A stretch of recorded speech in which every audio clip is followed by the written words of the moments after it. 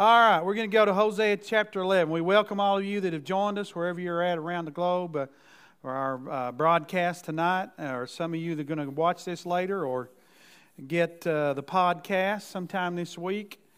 We've been working in Hosea, and it's really relevant to our country and what's going on in our country and how I believe God is looking at us. We're going to go back to verse 1 in chapter 11. We left off in verse 5, but let's pray and let's see what the Lord has to reveal to us tonight. Lord, we thank you for this day. Thank you for your love and mercy. Thank you for your long suffering.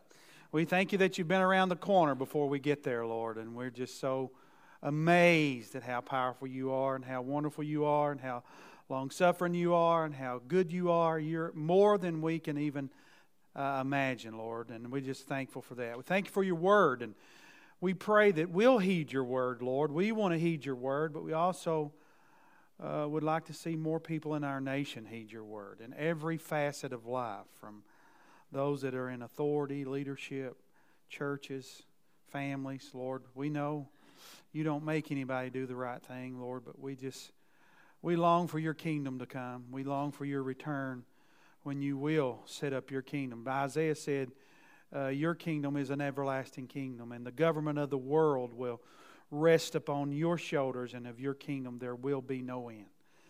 And that's what we're looking forward to. We know that kingdom already exists, God, but we want it manifested here, and we want sin done away with and evil.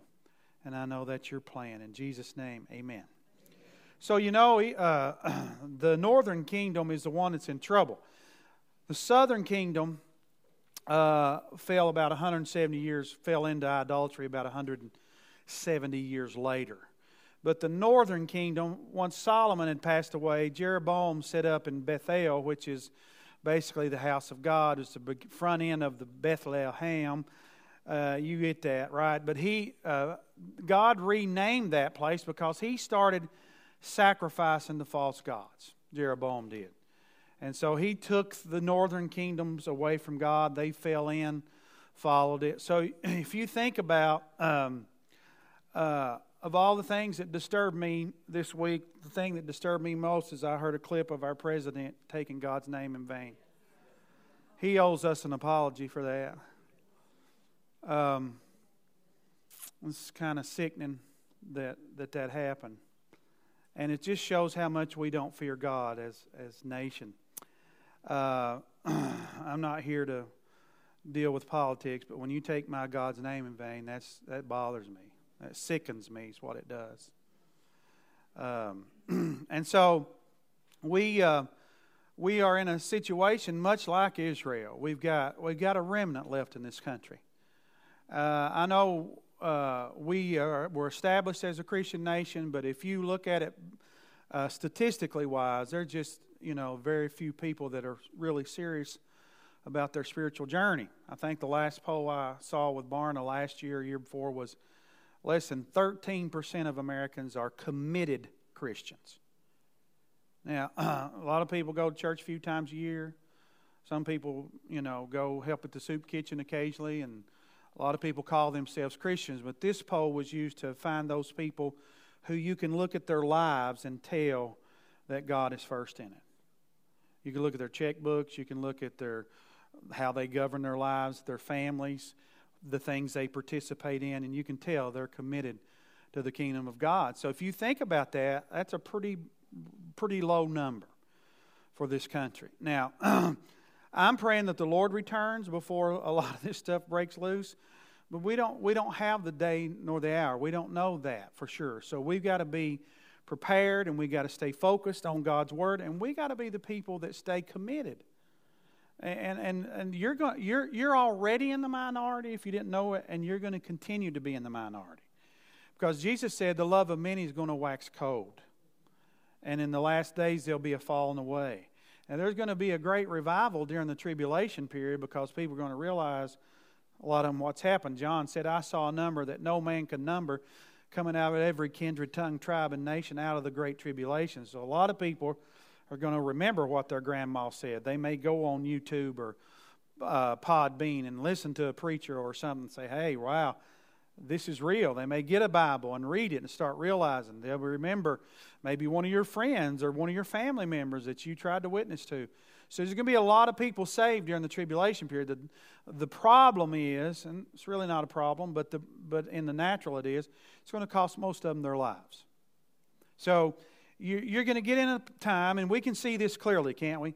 They're forcing us. The whole world is being forced, and there's some evil scheming behind this, but I'm not sure the people that think they're in power, did you hear how I said that? The ones that think they're in power, they don't even know what they're doing, but they're helping set up a system for the Antichrist.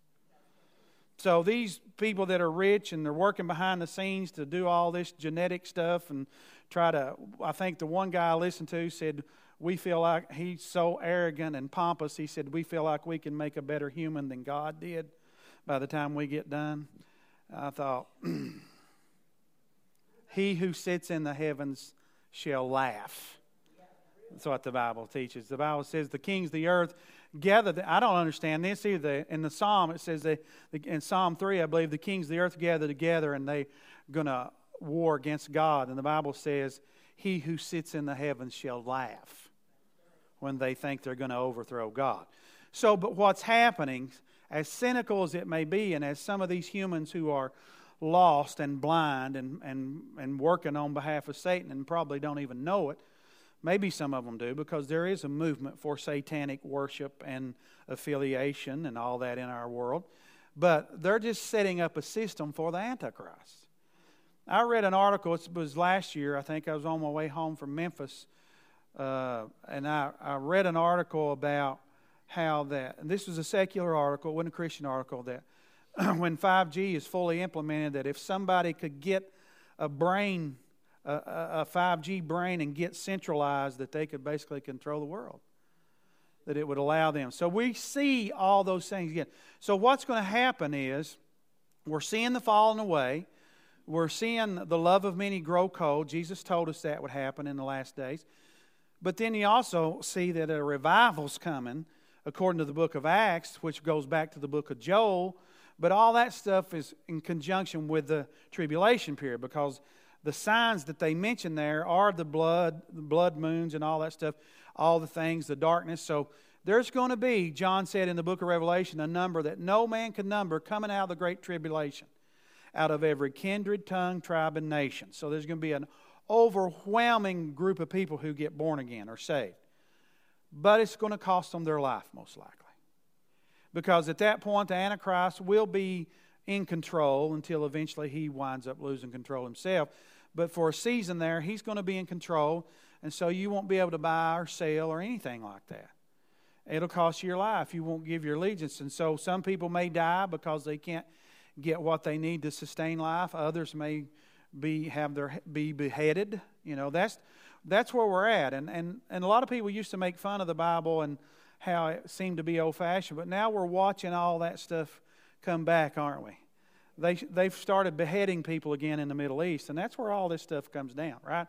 And the horses and all the things the Bible mentioned are getting ready to be more prominent, because our resources are being manipulated, and it's just a different world.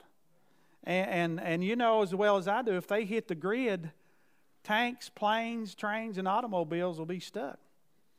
So you're going to go back to conventional warfare, because that is probably going to be one of the most aggressive places that anybody would do warfare now. Hit the grid, you don't have heat, I don't have heat, cars don't work, everything's getting tied together. See, that's what the world wanted. It's what I fussed against in college in the 80s. I fussed against the globalism, but it's part of the plan. It has to be part of the plan. So let me give you a scenario, and I don't want to really disturb you. I just want to be real with you. Let's say a couple gets left behind. They're not born again. And they don't go when the Lord comes in the rapture. They get left behind. And the beginning of the tribulation, the Antichrist is kind of being nicey-nicey, right? He plays nice with everybody. And 11 months into the tribulation, they have a baby. That's still going to happen, right? All that stuff's still going to go on. And then 15 months in the tribulation, their baby has RSV. And they go to the doctor and they say, show us the mark. or you ain't getting squat. See, that's how it's going to be. So what did Paul say? Today is the day of salvation. If you hear His voice, I'm talking to you that are watching and listening too. If you hear His voice, do not harden your heart like they did in the wilderness. So that's the reality of that. We got to know what time we're living in, and Hosea helps us define that, because this is how God is dealing with them. I think God's dealing with America here. I'm telling you, when we got that prophecy in 2020, and Jonathan Cahn broke that vessel on that very same day in front of our whole nation, something changed in this country. I believe we fell under a level of judgment from God. Now, that doesn't mean the Bible's always, God always takes care of His own. Right? When He was judging Egypt, He said there was still light in Goshen. The power company didn't work anywhere in Egypt except in Goshen. Right? We've seen God's hand with that, right? We've seen how beautifully He can take care of us. He will take care of His own. And He's been faithful to do that. So let me go back to verse 1 in chapter 11. It says, when Israel was a child, now I want you to get this in context. This is God, and this will hit everybody's heart, I think. This is God feeling about His people like you and I would our son or daughter. I want you to hear what I'm getting ready to read in that context. If you had a wayward child or somebody that you had nourished, and He says, when Israel was a child, I loved him. And out of Egypt I called my son. As they called them, so they went from them, and they sacrificed to Baals and burned incense to carved images. Nothing hurts a mother and a father's heart more than to raise a child right and just run with the devil. That's a hard thing. It's a hard thing. I've watched that with folks over the years, and it's just a hard thing. In my own family, we've seen my grandmother just, and then have to get those phone calls, And that's how God feels about His people. He said, I taught Ephraim to walk, taking them by the arms. Now think about that. Remember that? When you had your little baby leading it, trying to get it to learn how to take steps. Or maybe you had it on a bicycle. You were that. I want you to see this is how God's talking right here. He's talking about raising up a child. He's talking about the disappointment of how He treated them really good, and they just did their own thing.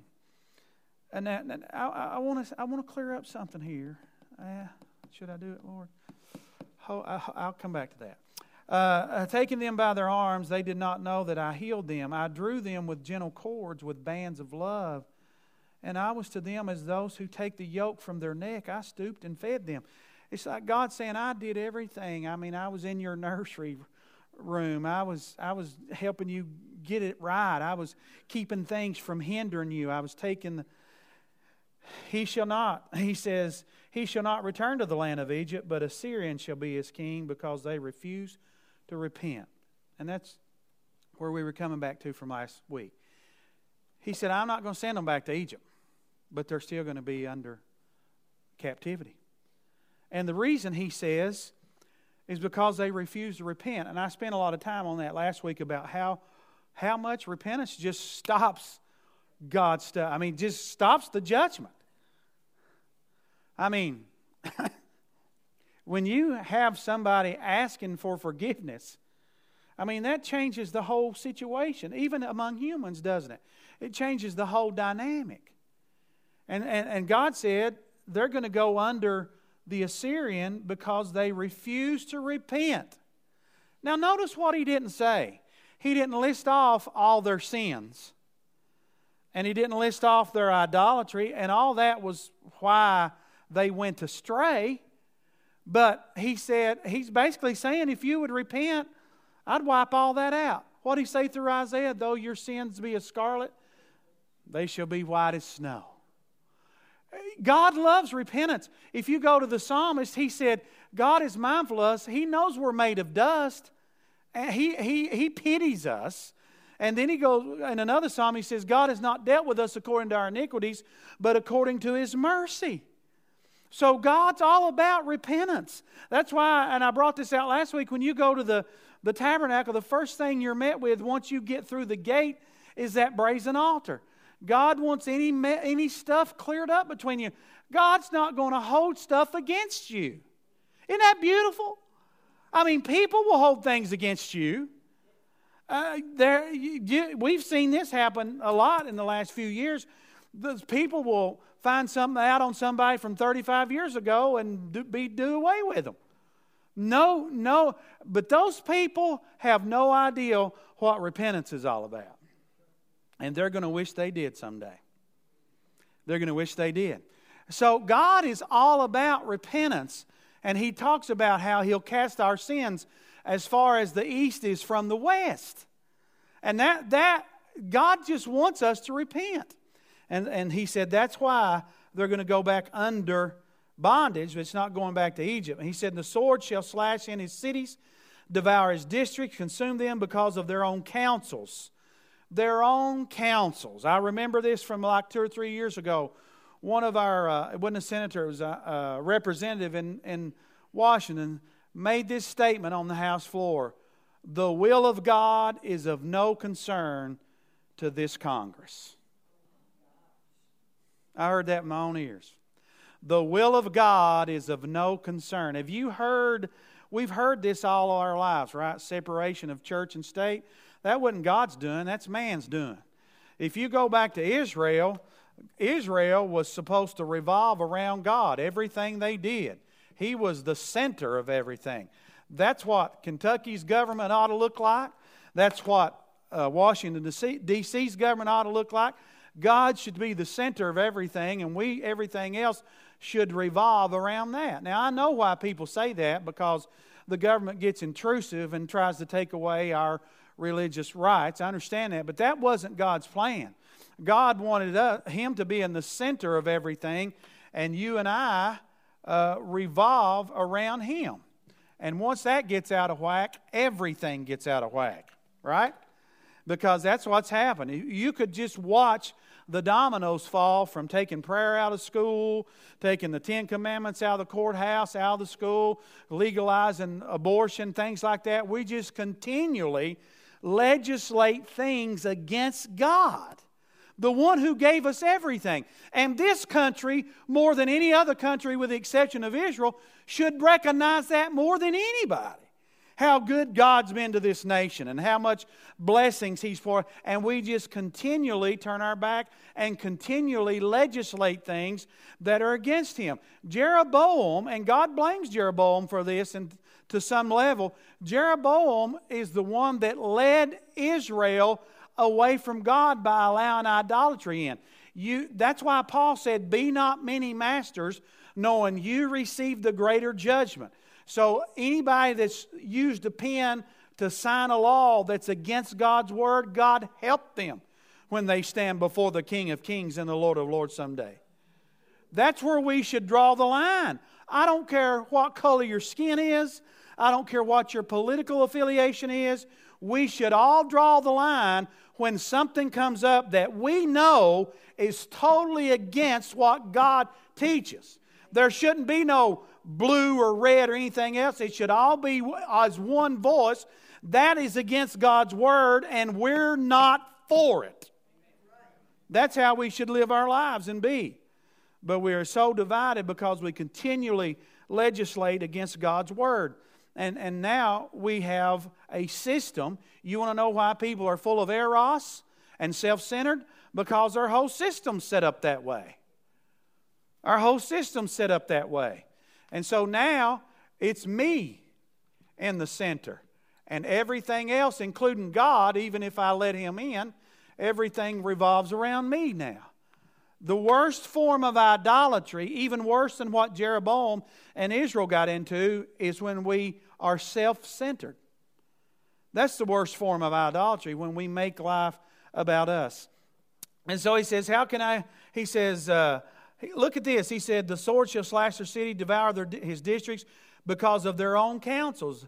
The Bible says that we profess to be wise while we become fools. You cannot be wise without God's Word as your guide. I don't care how smart you are in some other discipline. You cannot be wise without God's Word. And then he says, my people are bent on backsliding from me. Though they call to the Most High, none at all exalt Him. Wow! That is most of America. There's still a lot of people that they'll throw God's name out there when it's convenient or when they think it'll give them an advantage. But they're bent on doing their own thing. They just want to use God's name to get a hook or something. And he says they're bent on backsliding. Though they call to the Most High. And how many people do you know like that? Well, I pray, right? You run into people. I know people personally. If you say, well, life's bad or all the things that are going wrong, they say, well, I'm praying. But they have no concept of honoring God. They don't honor Him at all. They don't honor Him in any kind of way. But they pray. What does that mean exactly? Exactly what he said here. He said they're bent on backsliding. He said they call on me, or they call to the Most High, but none of them exalt me. They don't understand who I am. That it's not a lifestyle for them. They're just using it as a byword, right?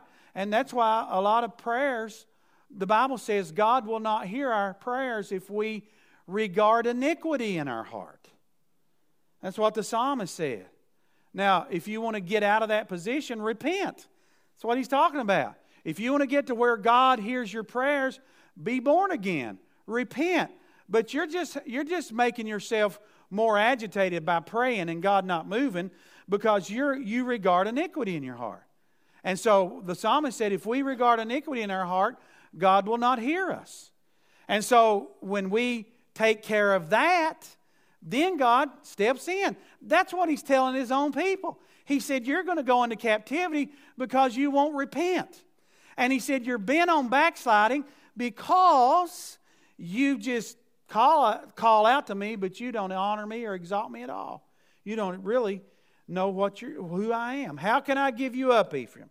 How can I hand you over, Israel? How can I make you like Admah? How can I set you like Zeboim?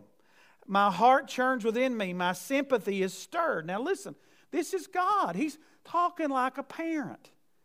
Now I know I've been in situations of people I love and look through the bars or look into a hospital room where life's leaving and tears running down your face, feeling that sympathy. But I want to say something to all of us. Our lives are made up of our choices. And He told Joshua, He said, life and death's in front of you. You choose. Choose it. And somebody said, well, I can't help myself. But it's because you don't put yourself in a position to succeed. And that's what Paul talks about in Romans 6. That whole chapter is about parasteno, putting yourself in a spot where you can succeed. Somebody called me the other day and they said, how are you dealing with depression? I said, I'm not. And they said, well, a lot of heart patients, they go through depression after that. I said, the difference is I'm staying in God's Word. I'm listening to preaching. I'm worshiping every day. I'm going to church. I said, I'm staying in a place where I need to be. But if you don't stay in those, listen, I'm your pastor and I do those things. I stay in God's Word. I don't just come out here and preach to you all. I get in God's Word for myself. I listen to some preachers that I respect. Most of them are dead, but I listen to them and read after them. I do worship. Yesterday, I think my voice has improved since I've had heart surgery. I used to sing years ago. I may strike one up again here and there. I thought I'd wore my voice out preaching, but I heard something good coming out of me yesterday. I was sounding really good, I thought. There were a couple of angels over here singing, and they quit and let me have the floor. So, but I think I'm a worshiper. I love to worship. I like to cry, and I'm crying more now than I did before. I love the Lord. He's my way maker. How can I be defeated if God is for me. Greater is He that's in us than he that's in the world. Amen. How can you lose when the one that came out of the grave is sitting at the right hand of the Father? Making intercession for me and you. And He's already went around the corner before we get there. I mean, God is on our side. And if He is for us, who can be against us? It doesn't mean you won't face opposition. It just means it's futile. Because He who sits in the heavens shall laugh. And He says, I will execute my fierceness of my anger. I will not again destroy Ephraim, for I am God and not a man. So He's not going to destroy them, but He's allowing them to be punished. The Holy One in your midst, I will not come with terror. God's having sympathy toward them, but He's going to let them be punished. They shall walk after the Lord. He will roar like a lion. When He roars, then the sun shall come trembling from the west. They shall come trembling like a bird from Egypt, like a dove from the land of Assyria, and I will let them dwell in their houses, says the Lord. So that is a prophetic utterance about Israel being regathered in a time. And that's why I'm telling you, that's why this hourglass is here. Israel being regathered and becoming a nation, them recapturing Jerusalem in 67, all that stuff are the biggest signs that we need to get our bags packed. Jesus is coming soon. Somebody give Him praise for that. Amen. He says, Ephraim has encircled me with lies, and the house of Israel with deceit. But Judah still walks with God, even with the Holy One who is faithful. So at this time, the southern kingdom, which is referenced as Judah, 170 years later, they did the same thing, but they stayed longer. Ephraim feeds on the wind and pursues the east wind. He daily increases lies and desolation. Also, they make a covenant with the Assyrians, and the oil is carried to Egypt. So they're trying to do stuff with their own strength. That's exactly what this country's doing, because politics has become more prevalent in our land than God. People fight and put more. Could you imagine what could happen with ministry, with people who are starving to death, with the amount of money that's put in politics? Could you imagine what we could do with that stuff? But that's the flesh. See, everybody's going to fix our problems, and they're going to do it with manpower, right? And I know we need people who love God in those positions, and we see God in the Bible put people like that, Daniel, in places in those positions. But as a group, this whole nation has turned to that as its power, as its life source. Our life source is still Jesus. And that's what's wrong with Ephraim. They're counting on themselves and on all the deals and that they make. The Lord also brings a charge against Judah and will punish Jacob according to his ways, according to his deeds. He will recompense him. He took his brother by the heel and the womb, and in his strength he struggled with God. Yes, he struggled with the angel and prevailed. He wept and sought favor from him. He found him in Bethel, and there he spoke to us. Now let's talk about Jacob for a minute. God brought him up here, and these Ephraim's trying to strengthen their economy and all that with their own strength instead of turning to God. What if this whole nation would repent? I'd say it'd blow our minds what God would do in this country. But we're like Ephraim. We want to do things in our own strength. Jacob's conversion is brought up here. God brings it back up. Now, Jacob was the one who was not the firstborn. He had his brother's heel. Remember the story. He stole his brother's birthright. Then he got into deceiving people. And Jacob, for the first 20 years of his life, now listen, I want everybody to hear this.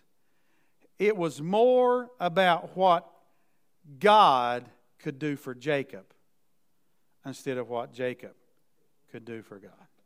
And that's not a good way to say that. It was more about what Jacob could get out of God than what God was going to get out of Jacob. Jacob made it all about himself for the first 20 years. So he schemed, he connived. That stuff backfired on him again. He thought he was getting Rachel, woke up on the honeymoon morning, and there lay Leah. Justice is served, no doubt, but that's hard for me to even imagine, to think that you could spend the whole night with somebody and not know till the next morning. But that's how it works, right? You ever seen somebody, how many robbers get caught by going down a one-way street? Have you seen the statistics on that? It's crazy. They're smart enough to get in and get the cash, and then they drive down the wrong road. But that kind of lifestyle lends itself to that, right? You make harsh, rash, quick decisions, bad decisions. And so he spends, and I want you to think about that. Where are you with God? When's the last time you went to the altar and didn't ask God for nothing? And maybe it was today, and that's great. But just think about it. Where are you at with God? Is God just a means to an end for you?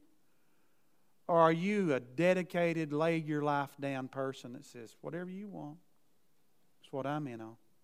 Jacob struggled with that for 20 years. He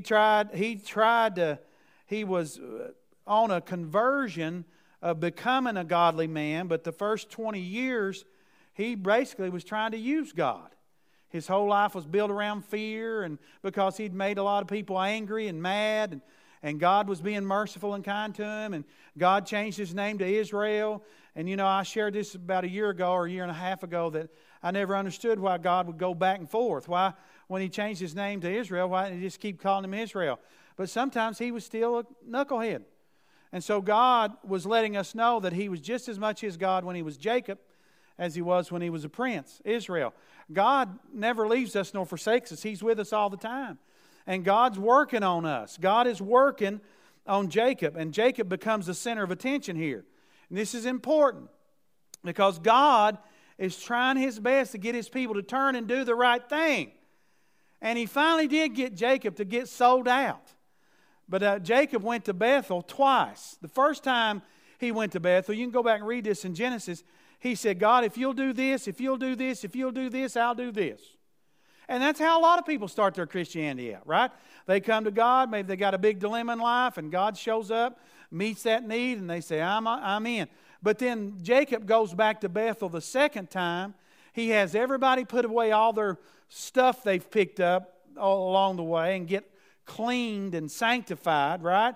And then he goes to God without any demands. He just says, God, I'm your man. Whatever you want from me. And so what we call that, or what I've called that, is God's getting the hook out, right? Jacob lived the first 20 years full of eros. I want this to happen. I want that to happen. I want God, I want you to do this for me. And then over those 20 years, God done some stuff in him, let some things befall him that started getting the hook out, right? And so finally, when Jacob went back to Bethel the second time, he wasn't loving God with eros, he was loving him with agape. And he said, I'm your man. He wrestled with him, right? Said, I'm not letting you go. I'm staying with you. And he touched his thigh and he walked with a limp the rest of his life because he had been with God. And so Jacob is a picture of us. He's a picture of us growing and starting out with demands and like a child, right? They cry and whine. They want their diaper changed. They want a bottle, whatever, and they're just constantly manipulating the mom. And then over time, we try to wean them and train them to where they can stand on their own, where they no longer can manipulate. But that's how we try to live with God a lot of times. And so Jacob is this guy, he says, his brother, he was a heel catcher, and in strength he struggled with God. Yes, he struggled with the angel and prevailed. He wept and sought favor from him. He found him in Bethel, and there he spoke to us.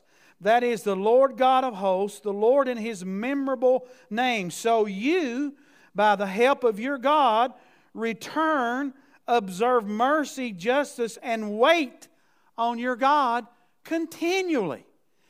You should have a daily place where you wait on God.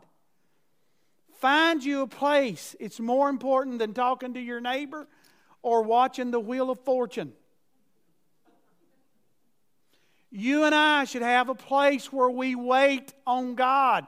If I took you back to the prayer journey in the tabernacle, that's part of reason people's prayer lives are so futile and why people get discouraged about prayer. Because they do all the talking. Your whole prayer life's about you running your jaws. And God can't get a word in edgewise. And so you just run in and tell God what you think He ought to be doing. If you're brazen enough, you'll tell Him how to do it and when to do it. And then you run back out. And God's like, and you're gone. Well, that's no prayer life. A prayer life's when you take things before God and you wait on Him. And then God can say, hey, you're wrong. He might say that. Wow. Or He might say, hey, that's exactly what I wanted you to see. Let's move forward in that. See, but you need that feedback. Look around you. Nobody in this building's perfect. You need feedback from God. I need feedback from God. And I've got plenty of it in the last 4 weeks. We need feedback from God. Don't get so high on yourself that you think you've got it all figured out and you're just going to walk without listening to God. God wants to talk to you. He knows what's around the corner before you get there. And so we need to make sure, and that's what He's saying to Ephraim here. He went back to Jacob and He said, so you, by the help of your God, return. Return to Shuvah. Return. If you're strayed, return. Observe mercy and justice and wait on your God continually. You know what? If our president, no matter who he is because of the office, but if our president came to my house, I would wait on him. I would honor the office. I wouldn't go out back and start cutting the grass and leave him sitting in the... I might be tempted to, but I wouldn't. Just like David, Saul was totally out in left field. He wasn't even walking with God, and David still honored him and refused to take the kingdom by his own hand. And so, waiting on somebody. Do we know what it's like to wait on somebody? They said, Jesus walked in the room, and here she come. Woman of ill repute. She walks in, she gets down at His feet, and she starts weeping. She lets her hair down, which was a woman's glory according to Paul. Right. She laid her glory down. Well, that's not just for women. That's for men. We all need to lay our glory down at His feet and weep on His feet. And then brings the box, breaks the box. I talked about this, how the value is not the box, it's what's inside. And there's Simon. Probably being a logical thinker. And it's not Judas. Simon. If he knew. If he knew. And then Jesus, notice he didn't make Simon feel bad. He just said, hey Simon, let me tell you something. I've been in here and you've not washed my feet. And this woman's come in because she understood who He was. And then He goes on to say, whom much forgiven, much is loved.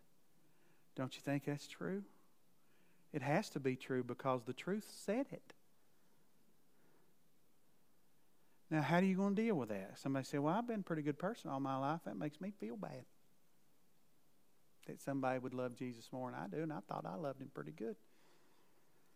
Here's what I want you to think about. All your righteousness is as filthy rags. I don't care how good you think you've been in your life. If you really sit down and understand the depth of sin,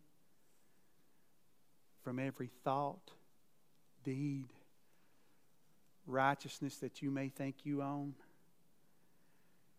you can get in a spot where you can really fall in love with Jesus.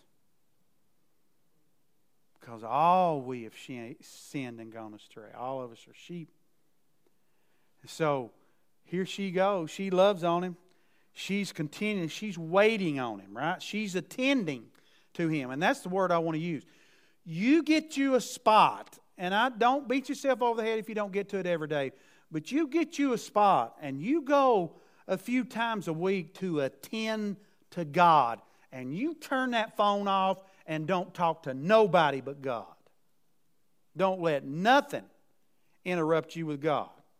You mean to tell me that there that somebody on the other end of a phone is more important than you and I talking to the King of Kings and Lord of Lords? If there is, see me after church, because I'd like to know who that is. What I'm saying to you is there should be some undivided attention in my life and yours where we attend to God, and no one is allowed to interrupt that. No one. Everything I got come from God. My wonderful wife, my children, the blessings I have, certainly my salvation, eternal life, all those, everything that I have has come from God. So how could I say, hold on, God, I'll be right back, because Aunt Julie's over here. I don't think I got an Aunt Julie, but I was trying to think of it. How can that be? How can that be? When somebody calls me, and if you've called me, and maybe some of you heard me say this, they'll say, "Were you studying?" I said, if I would have been studying, I would not have answered this phone. That's who I am. I don't answer a phone to talk to you if I'm in God's Word, or anybody else for that matter. My own family. When God's in front of me, that's who gets my attention. And so I just challenge you to be like this woman who came in and gave Jesus all of her attention. He finally says, return and observe, a cunning Canaanite, deceitful scales are in his hand. He loves to oppress. And Ephraim said, surely I have become rich. I have found wealth for myself in all my life. He's out of it. He's just out of it. God keeps showing him mercy, and he keeps thinking he's making his own way. Now, I'm going to stop there, but I'm going to share something with you. I just touched on it briefly. And I'm going to be as transparent as I can be with you here. That was one of the things that God came after me at during this season I'm in. More pride. Pride has to leave us. And I know none of us think we have it. But all the pride. And you got to get... I have been so renewed about... And I knew who was in charge. I told the surgeon that. When we were discussing my surgery and whether I was going to stay there and have it or go on or come back here. And I said, I don't have any doubts of who's in charge. If he takes me today or 6 years from now, I understand who's in charge. But there's still something that, especially with us Americanites, can I call us Americanites? Especially with us Americanites, we take pride in being self-made people. That's how we're trained. Nothing wrong with being somebody who's willing to work and take care of your business. I'm all in on that. Paul said, bear your own burdens, right? And then help other people bear theirs if they need it, right? Take care of your own business. But you got to be careful into thinking that God don't have us interconnected. I mean, He really renewed me to the fact that He's got people everywhere. We need each other. We are not self-made people. We are a family. And He just turned me up and got some more pride out of me. And I needed it. I needed that. And you know what? If I live another 20 years, God's going to do some more stuff in me. Please, don't look in the mirror and think you've arrived. That's not how this works. We're on a journey. My life changed when I realized discipleship wasn't a destination, but a journey. We're all on a journey, and God's going to keep emptying us out. Look what He did with all these guys. Just go back and pay attention to what He did with Jacob, Peter. You go right down the line, Moses, all these guys, how He just keeps taking them through seasons and situations to reveal. Now, your seasons may be totally different than mine, but they're designed by God for you to see Him in a greater measure and for you to decrease and Him to increase. That's how this works. Last thing before I close.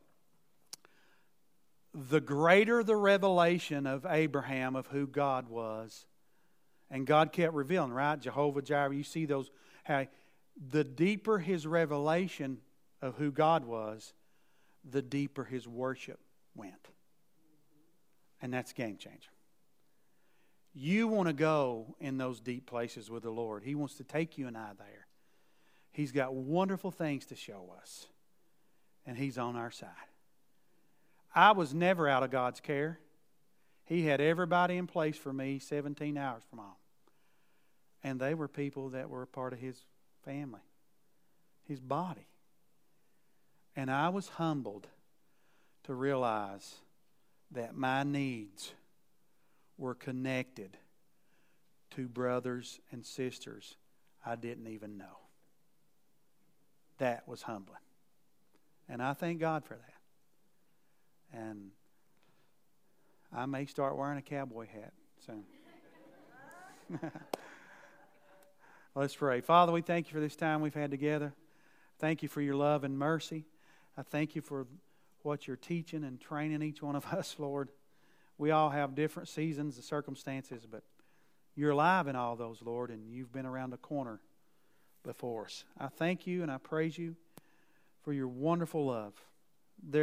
And I have gotten such a new heart for the lost. And I pray, Lord, that there's people in our families, people in our circles, people that we love, people we work with, people we grew up with. They're lost. And we just pray, Lord, and You've put it on my heart to start just calling out their names every night. And that's what I've been doing, Lord. Calling out their names. And I just pray that You will save to the uttermost. That You'll save to the guttermost. That You'll save the sons and daughters of people in this building and people that are watching me and hearing me. You'll start saving their sons and their daughters and their grandchildren and their family and their friends, their neighbors. We want to see people saved, Lord. We want to see Your glory. In Jesus' name. And everybody said?